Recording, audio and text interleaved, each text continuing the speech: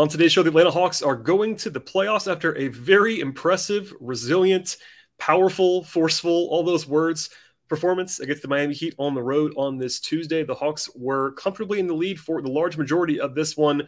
They faltered a little bit in the second half, but got it back quickly in pretty impressive fashion. We'll get into all of how it happened, what the takeaways are, and what's to come for Atlanta coming up.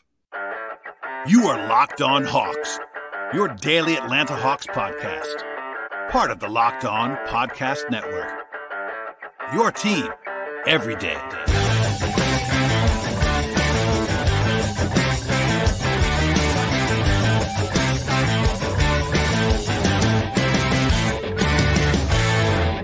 Hello, friends. Welcome to episode 1450 of the Locked On Hawks podcast. I am your host, Brad Rowland, coming to you on a Tuesday evening into Wednesday, and today's show is brought to you by HelloFresh. You can skip your trips to the grocery store and count on HelloFresh to make home cooking easy, fun, and affordable. That's why it's America's #1 meal kit. Go to HelloFresh.com/NBA60. Use the code NBA60 for 60% off, plus free shipping with HelloFresh. I also want to encourage you at the top of the podcast to make Locked On Hawks your first listen each and every day. Check us out anywhere you get your podcasts, Apple Podcasts, Spotify, YouTube, etc.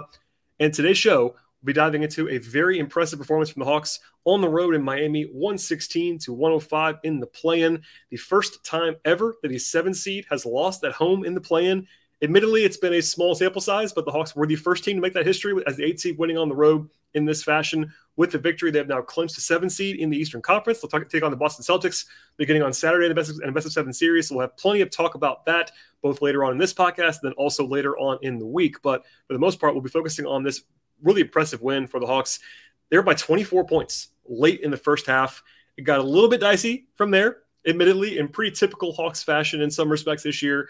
But in not typical fashion, they actually did not let it get away from them. They actually were pretty resilient in this game, never lost the lead. A couple of really important moments when things could have swung the other direction where the Hawks made big plays defensively in particular. And all that said, it was resilient, it was impressive, and the Hawks had one of their best performances of the entire season at a very, very good time to go ahead and do that on the road in a high-profile national TV spot with a lot of extra eyeballs on the team and a lot of questions, not in a malicious way, but a lot of people asking where this has been all year long. I had that same question. Honestly, this has been a pretty maddening season in all likelihood, and really if you watched every single game of the season, as I have, and a lot of Hawks fans have, it's been a little bit baffling why the Hawks have not done this more often. But in this game, when the lights were really bright, the Hawks played very well, and we'll focus on that for the most part on this podcast. So we'll start now with my takeaways from the game. And honestly, I'll start with the defense, but it really was a two-way win for Atlanta. The Hawks have not been great defensively this year. That obviously goes without saying. You've been watching the team a lot. And the second half of the season, when the Hawks offense has kind of found its stride, the Hawks defense has been in the bottom 5 of the league and really, really struggling. They played very, very well defensively in this game. I have to note in the transparency part of me trying to be a realist, I know I probably have some new listeners this time of year. I will always give you the candid response and analysis, and I'm not a fanboy. I'm going to give you all the context. Miami is not a good offensive team. That is worth pointing out. I talked about that a lot with my pre-game discussions with Wes Goldberg and Glenn Willis on the same podcast feed, crossovers, all that stuff. That is definitely worth keeping in mind that Miami is not good on offense. But at the same time, the Hawks have had some bad nights defensively against some shaky offenses in the recent past. And in this game, that never happened. They kept Jimmy Butler in check. They kept Bam Adebayo in check. And with the beyond the outlier performance from Kyle Lowry, who had 33 points off the bench, including 6-9 from 3 on a season when he's kind of been a non-factor on offense. If that didn't happen, the Hawks would have won this game even more comfortably. Obviously, it did happen. Tyler Hero got off a little bit in the second half as well, but the Hawks were really, really solid defensively for the majority of the evening. They held the Heat to a 109 offensive rating in the game overall. That included 43% from the floor, 33% from 3. Only forced 8 turnovers in this game. They did an excellent job on the glass. We'll come back to that in a second. And they had some foul issues early on, being a little bit too aggressive against Butler and the like in the first half, but only allowed 20 free throw attempts. That's a very good figure against this Miami team. That's strong across the board. And they were better than usual on the perimeter. There were still some issues. Obviously, I've argued repeatedly, that's been the Hawks' biggest problem all year long, has been point of attack defense. But they were better. They were more in tune in this game between Trey and DeJounte and Bogey, etc. And the big guys were all very good defensively in this game. Capella was awesome. Collins was very good. Okongwu was very good. Jalen Johnson was very good. Sadiq Bey played very well defensively. DeAndre Hunter and despite some foul trouble in this one, played well defensively. And that's their 6 guys that cover basically every minute that they have at the 4 and the 5 this season, at least when they're fully healthy. And they played very well in this game. And that was not a coincidence because the Hawks showed up on defense, and it really led this. For me, that was probably the bigger influence on this victory, all things considered. On offense, it was far from perfect, but it was impressive all the same. The biggest thing was the way the Hawks really outworked Miami, and that applies to the defense as well. I will raise my hand right now and admit this. I talked about the Hawks and sort of the variance that comes along with the one-game sample size. I thought the Hawks had a pretty decent chance to win this game. I wouldn't have picked them to win the game outright because, they were 5.5-point underdogs for a reason. It was a road game, etc. But if the Hawks won this game, it probably was going to be, not definitely, but probably was going to be because they had really an awesome offensive game. And usually with the Hawks, that means a lot of shooting and a lot of scoring and all that stuff. But really, the Hawks just outworked and out-physicaled and just outforced the Heat in this game. The biggest thing that shows up there is the offensive rebounding. The Hawks had a season-high 22 offensive rebounds in this game. They secured 39% of their missed shots. That is an off-the-charts figure against anyone. And now I'll throw this in there. Miami came in to the night as the number 4 team in the entire NBA in defensive rebound rate. This is an awesome defensive rebounding team. They did go small, and that was at least a big part of why the Hawks had so much success. They are not the same team as they used to be. And I talked about it a little bit with Wes and Glenn, et cetera, but it's worth driving home that Miami, without PJ Tucker and some of their other issues, they're not the same team, especially defensively, and especially they're just so small in some respects. But the Hawks really took advantage of that. They had 26 second chance points. That's a ton. The Hawks solidly won the possession battle despite having more turnovers than Miami because they just kept getting extra opportunities. Capella was the huge factor there, but it was really not just him. It was across the board. The Hawks ended up taking 5 more field goal attempts and 7 more free throw attempts than Miami in this game. And as I always say on the podcast, if you take more shots than your opponent, you are in a good position. Doesn't mean you always win, but it's a huge factor, and that can sort of overcome some bad shooting. The Hawks did not shoot well in this game. They had below average shooting efficiency overall. They were pretty good from 2, to be honest, but 24% from 3, 10 of 41. I did like, actually, the Hawks took a lot of threes in this game, and especially in the first half, the process was really good on those shots. 26 assists, not a ton, given that they had 17 in the first 16 minutes, something like that, but good stuff on the margins as well. 17 fast break points, 64 points in the paint, against a defense that's kind of built to stop those things. And 7 guys scored in double figures. It was a balanced performance. Guys played well. Trey was pretty good for the most part in this game, but it wasn't like just the Trae Young show. Same with DeJounte. The bench was awesome. They had really good balance in this one. And the only real black mark, other than some hiccups, shot selection wise at times in the third quarter, was the free throw line, where they were 16 of 27. If the Hawks had lost this game, I would have been banging the drum on that's kind of maybe the reason why they would have lost this one. Capella was 0 for 4. Collins was 1 for 3. Jalen was 0 for 2, et cetera. So they had some missed free throws for sure that would have bit them in a closer game, but it was not that close, which was fortunate for Atlanta in this spot. And on the whole, they did exactly what they needed to do. Was it the way that I would have projected it to happen as far as how they got to scoring at a pretty good rate against Miami? No, but they made the plays, and they really used their physicality and athleticism and force to their advantage in impressive fashion. I did talk about like the one-game variance aspects, but Miami being the better shooting team in this game and the Hawks winning by 11 points is pretty stunning to me, to be honest with you. It was just wildly impressive. I keep saying that, and I do mean it. We'll get into sort of the game flow aspects of this game in a second. But the Hawks come into this game as 5.5-point road underdogs for a reason against a playoff-tested opponent. And even if you were not a huge Miami believer, and I'm not, all year long I've been a little bit lower on Miami preseason, et cetera. But they're still well coached. Eric Spoelstra is great. Jimmy Butler is great. Bam Adebayo is a really good player.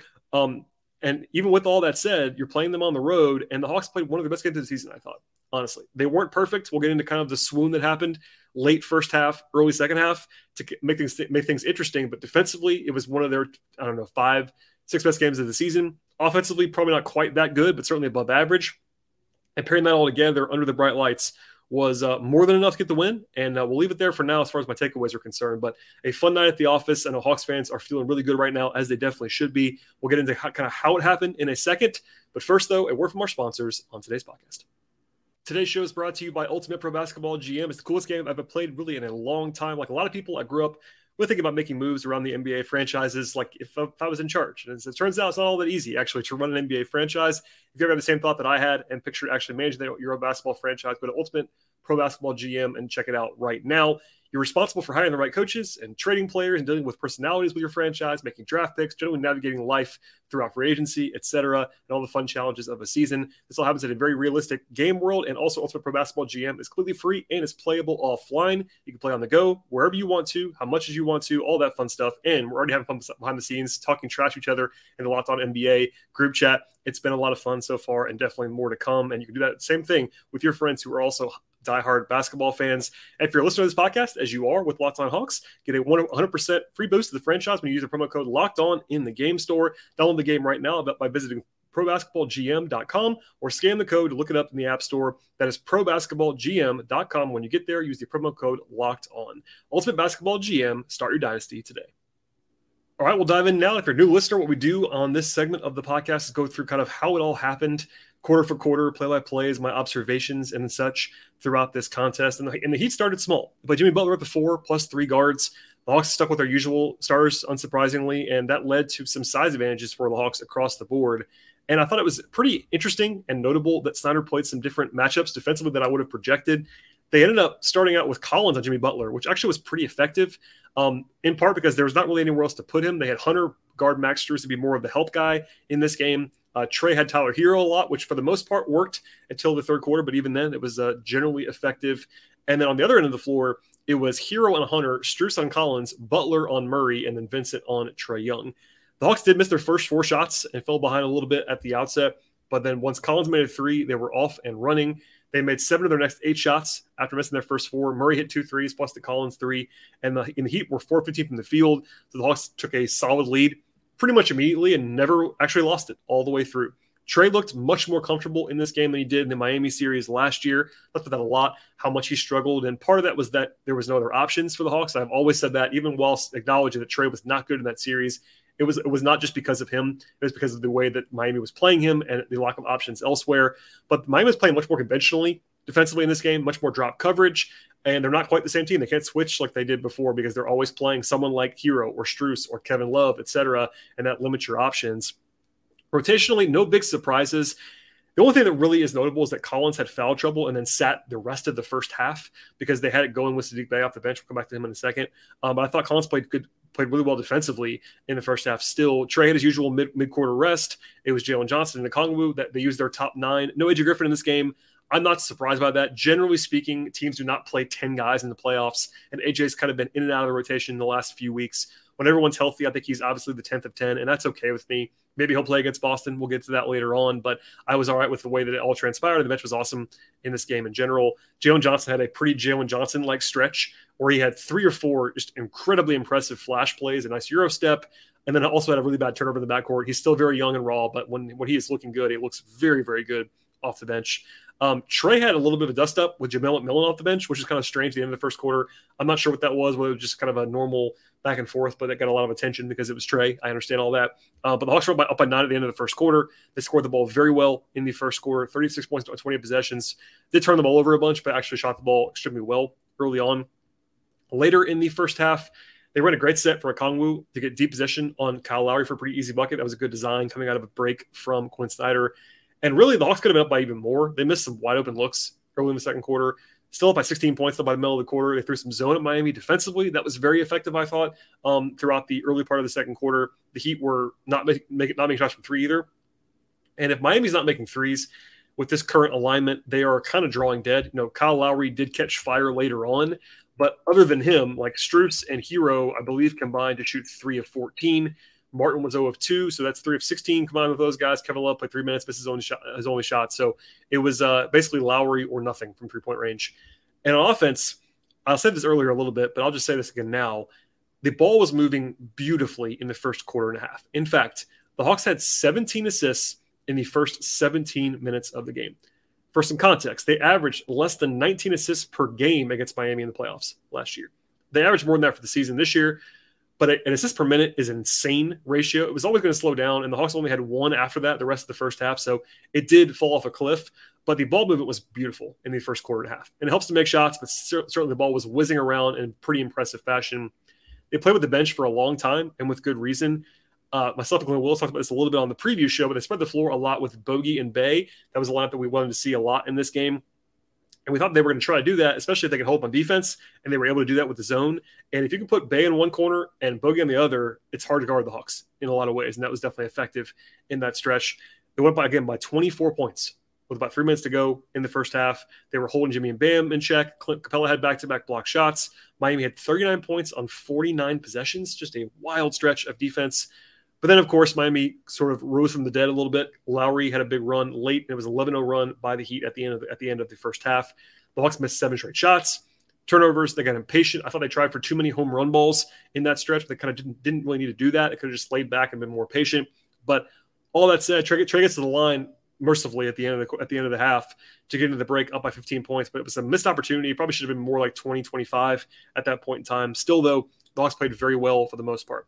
Now, in the third quarter is when it actually got dicey. Miami came out of the gate, scored their first 3 possessions, and the lead was down to 11. They finally decided to emphasize the fact that Trey was guarding Hero, and they kind of forced it to Hero pretty efficiently in that stretch. DeJounte took a pretty bad step-back 3, and things were wavering. Hunter got his 4th foul. That was a loose ball, and it was a bad decision by him to go for that loose ball. Bay had a possession where I think he missed 3 times in a row at the rim. So it was a little bit helter-skelter. They missed Hunter when he was off the floor defensively in that stretch a lot. And overall, it was a 24-6 run by Miami from when the Hawks were up by 24 when they got it all the way down to 6 with about 8 minutes to go in the third quarter. And I was a little bit wary at that point. The Hawks had blown some leads this year across the board. It got real in a hurry for Atlanta. But as I said before, it got very, very impressive that they were so resilient. Because number one, it takes a lot of effort to come back from that big of a deficit, but the Hawks were able to stop that run a few different times. Capella had a nice couple of contested the rim defensively. Trey scored 5 straight points in the third quarter when they kind of really needed that, I thought. Okongwu had a couple of huge blocks, one on Strus in that stretch. Offensive rebounding, Bay had one, Johnson had one, etc. And the Hawks were missing free throws, but they were still up by 13 points because they scored the last 6. Trey drew a foul that was beautiful at the end of the third quarter, and then a great lob from Jalen to Okongwu for a dunk at the very, very end of the third quarter. Early in the fourth was the last-stitch run from Miami. After a dunk by Jalen Johnson early in the fourth quarter, Miami made a couple threes. Okongwu did have this incredible block on Bam Adebayo that was like a total stonewalling from Onyeka, who was really good in this game. But a 13-4 run overall by Miami. Lowry was just still inexplicably red hot for the Heat, and the Hawks scored 4 points in 4 minutes. After a timeout, though, Capella had a great offensive rebound and then had a nice pass to Bogdanovich for a dunk that was really badly needed. And then Capella got an offensive rebound on the next possession. Ended up with Murray scoring. More foul trouble for Hunter, but besides that, not a whole lot else. Lowry was still hot, but other than that, like the Hawks were able to sort of wall up on them defensively. They had a dunk to go up by 11 with like 3:30 to go, and then Capella had another offensive rebound, another offensive rebound that led to a Murray floater to go up by 11 with about 2 minutes to go. They got to stop from there. The Hawks were in total control, and for me, like the dagger was when Collins scored to go up by 13, and that was pretty much when everyone could sort of exhale and enjoy the rest of the victory. So lots of flash plays. We'll get into all the numbers later on between the defensive stuff, the offensive stuff, the bench balance, lots of effective performances, and really not many guys, really, I would say not really anyone didn't play all that well. I think maybe Hunter's offense would be the only thing that I would point to. It was like kind of disappointed, but everything else played very well in this game. We'll get into all that in a second when it comes to our individual player evaluations. But first, one more break to hear from our sponsors on the show. Today's show is brought to you by FanDuel. The NBA playoffs are here. It's also baseball season with grand slams, no-hitters, and double plays returning to our lives in earnest. And there's no better place to get on the NBA or MLB action than at FanDuel, America's #1 sportsbook. If you're a new customer, get a no-sweat first bet up to $1,000 with FanDuel, and it's bonus bets coming back to you if your first bet does not win with FanDuel. Download the FanDuel Sportsbook app right now. It's safe, it's secure, it's super easy to use, but not anything you're looking for, including point spreads and totals and money lines and futures, player props, and much more. The Hawks, of course, are now going into the playoffs, opening up on Saturday against Boston. They'll have the whole slate of offerings on the series, on Game 1, etc. at FanDuel, and you can also combine bets together for a bigger payout with the same game parlay. Don't miss the chance to get the no-sweat first bet up to $1,000 in bonus bets when you go to FanDuel.com/lockedon. One more time, that is FanDuel.com/lockedon, official sportsbook partner of the NBA and MLB. All right, we'll close with the player evaluations in this game and plenty to celebrate for Atlanta. So we'll start with the bench, and everyone was good off the bench in this game. It's been a theme for a while. It wasn't quite as stark in this game that it was just the bench driving the success, because in the second half, maybe the last third of the season, the bench has been the stronger unit.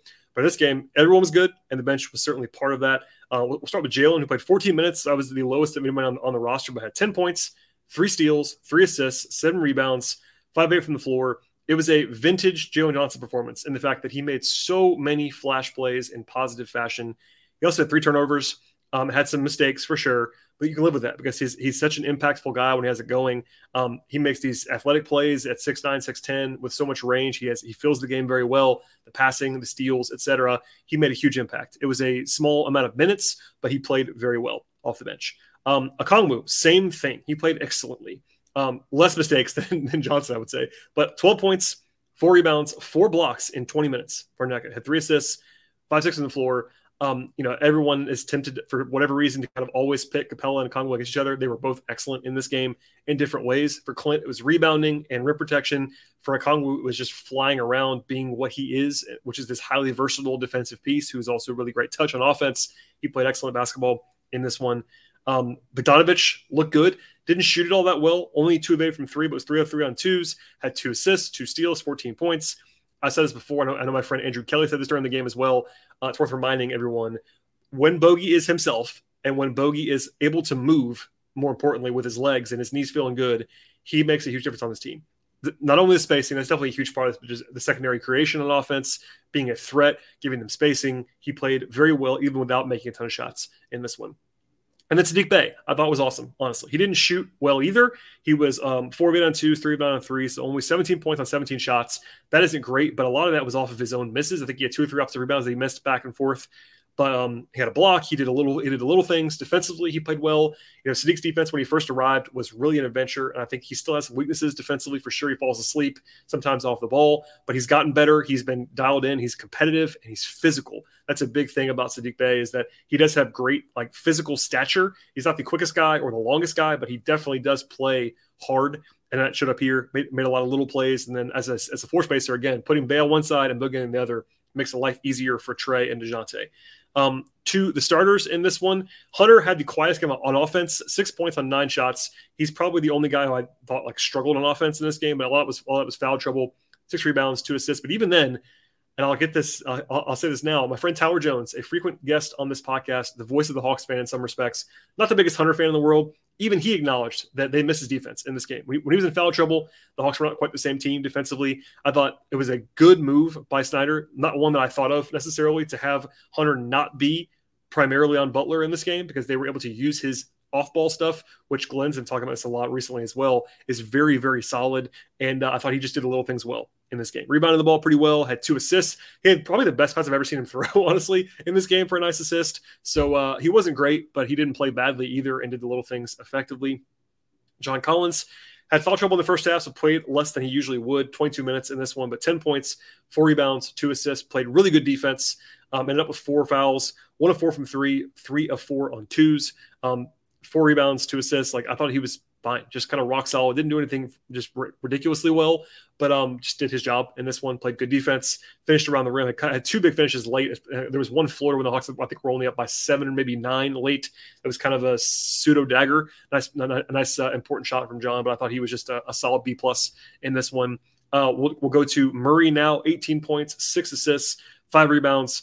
A couple of 4 shots, as you're going to want to live with DeJounte, but a couple of big ones too. Had one nice kind of 8-foot, sort of a pull-up, but not really, kind of almost a floater range shot late. That was a big shot to kind of put things away for Atlanta, and made some good plays. I think defensively was better than he's usually been this year in this game. Not great necessarily, but still fine, and played fine enough. Trae Young had one kind of really bad stretch, I thought, at one point late in the first half, but other than that, played well. 25 points, 8 rebounds, 7 assists. I will not just say that this is everything with the Miami struggles is now gone, because he wasn't perfect in this one, but he was very effective. His passing is always fantastic. Got to the line 9 times. He was 7 of 10 on 2s. Still 1 of 8 on 3s. He's not shot the ball well for a little while now. It's a little bit of a concern in advance of the Miami series, but I thought that Trey, generally speaking, played well. He competed on defense, and aside from in the third quarter when Heater got him a couple times in a row, he was not a huge liability there either. and made the plays they had to make. And good to see Trey kind of get that monkey off his back, at least for one night against Miami. And then finally, Clint Capella, who I thought was awesome. People that listen to this podcast regularly will know I am a pretty big zealot for Capella. I think he's a very good player who is often underrated in the way that he's discussed. I thought he was arguably their best player in this game. I thought he was that good. Some people that I trust nationally watching this game had the same feedback. Just that Clint was like basically terrorizing Miami in this one on defense. And yes, he missed all 4 free throw attempts. That does matter. He's not a good free throw shooter. We all kind of know that. And yes, he had 4 points. And it's possible to dominate a game with 4 points. And it happened in this game if you watch Capella back. Even more so on the replay, Clint's defense was fantastic in this one, plus the rebounding. So 4 points, yes. 21 rebounds, 8 offensive, 13 defensive, had 2 blocks in 28 minutes. It wasn't like he played 38 minutes. 28 minutes, 21 rebounds, and just walling off the rim all the time, stopping Jimmy at the rim, stopping Bam at the rim, stopping anybody at the rim, really. Just kind of just being that force around the rim. And then obviously rebounding-wise, he is arguably the best rebounder in the entire league, certainly in the top 5 comfortably, and that was shining in this game offensively and defensively. So I won't go crazy. He's not Embiid, he's not Jokic, but I said this before, the Hawks have, aside from those teams that have Embiid and Jokic, I would argue the Hawks have arguably the best 48 minutes of center play in the entire league. And this is a great example. Okongwu was really good. Clint was really good. They had a really good center on the floor for 48 minutes tonight. That was a huge factor in the Hawks getting this win. So we'll leave it there for now. But again, basically everyone played well. That's obviously not a bad thing if you're trying to get a road win against a team that is perceived to be better than you are. And we'll leave it there for now. But again, one more time on the way out, the Hawks played great in this game. It was fun to watch. I'm sure it was frustrating for Hawks fans as well, and that they are capable of so much more than they've been this year. I've said it a million times, but they have underachieved this year. No question about it. They weren't necessarily banged up with injuries, and for this team to be 41-41 is disappointing. But having their best game, maybe not their absolute best game, but certainly in the top 5 best performances all year long, and doing it in the play-in, on the road, national TV and all that is nice. It's good to take the opportunity to be a little bit happy about that performance. You can be back to frustration later on this week, and we'll do plenty of previewing of the Boston series. But it was a good night for the Hawks overall, and everyone should be fired up about all of that. If you're wondering, I did a little bit of Trae Young talk at the end of the crossover episode that I posted with Wes Goldberg. He asked me about it on Monday afternoon into Tuesday. I'm going to hold off on any of that until now. I have a roundup of that. Spoiler alert, my thoughts are that they're not going to trade Trae Young. That's my guess at this point. It's a pretty educated guess, and we'll leave that there for now. From there, we get into the fact that the Hawks will go on the road and play the Celtics in Game 1 on Saturday. We already know it's a 3:30 afternoon game, 3:30 p.m. Eastern time on the road in Boston. It's the second game of the playoffs. So the playoffs begin on Saturday with 4 games. Then they are 4 games on Sunday as well. The Hawks are the second game on the agenda. The first game is Nets-Sixers in Philly, and then it's Boston opening up that series, Game 1 against the Hawks. So we know that when that's going to be, obviously. It's a big win for the Hawks, obviously, tonight for clear reasons, but not only guaranteeing a playoff spot, but also getting a few days to prepare. I'll say this now. We'll have plenty more preview content later on this week, probably at least a couple of shows between now and tip-off on Saturday. But one of the sneaky disadvantages of being in the last play-in game, where the Hawks were last year when they had to win twice to get out, is that you're on short rest. If the Hawks had lost today, they'd be playing on Friday night in Atlanta, and they'd have to go to Milwaukee for Sunday. That's a quick turnaround when you just play 2 games with high stakes. Now you get Wednesday off, Thursday off, Friday off. That's nice. Yes, you have to go to Boston. Obviously, they're going to be more well-rested than you, but honestly, it might even be a small advantage because Boston hasn't played a game that mattered in a while. They played Sunday, yes, against the Hawks, in a game that was totally meaningless to everybody. So they haven't played a competitive game in a week when you get there. So anyway, the Hawks will be underdogs in the series. I'm not going to lie to anybody on the podcast about that. No one's going to pick the Hawks. No one is going to pick the Hawks in the series. And we'll preview that later on. But I think the Hawks are certainly capable of more than they've been this year. When they play well, as we saw tonight, they're difficult to beat. And can they be competitive in the series? I think absolutely. So we'll get into all that more later on this week. But that's sort of your appetizer for now on a great night for the Hawks. And Saturday awaits, as the Hawks are guaranteed now at least 2 more home games as well. So if you were an Atlanta resident, you wanted to go ahead and get some ticket stuff fired up. Game 3, Game 4 are happening in the near future as well. If you are looking for playoff scheduling and things, I will just wrap that up at the end of the podcast here because I believe I have it. I'm looking for it now as I'm live on the podcast. It's probably a bad idea to go ahead and do that. But, scheduling is tough this time of year. It's one of those things. Oh, by the way, our friends at FanDuel, I should say this now because they actually have a number on this. The Hawks are going to be, at least right now, 8-point underdogs in game one. So that's pretty notable. Bigger spread than it is tonight. We've not seen the schedule yet so far for the rest of the series. So my apologies on that. But we do know this: Saturday, 3:30, ESPN. Tune in, and we'll have much more later on this week. So please subscribe to this podcast. If you are a new listener, welcome aboard. We do appreciate you joining the show. Don't go anywhere. And by the way, once the season ends, I'm still going to be here. Off-season wise, transactions, draft stuff, free agency, all of that, player evaluations, etc. We'll be here for all of that stuff as well. So please subscribe anywhere you get your podcasts: Apple, Spotify, also on YouTube, Google Play, etc. Ratings, reviews, likes, all that. Follow the show on Twitter at Locked On Hawks. Follow me on Twitter at BT Rowland. Also follow my written work on the Hawks, patreon.com/BT Rowland as well. I do appreciate everyone listening to the podcast. I'm sure I've ranted and raved and gone long on this Tuesday, but stay tuned with more to come, and we'll see you all later on in the week.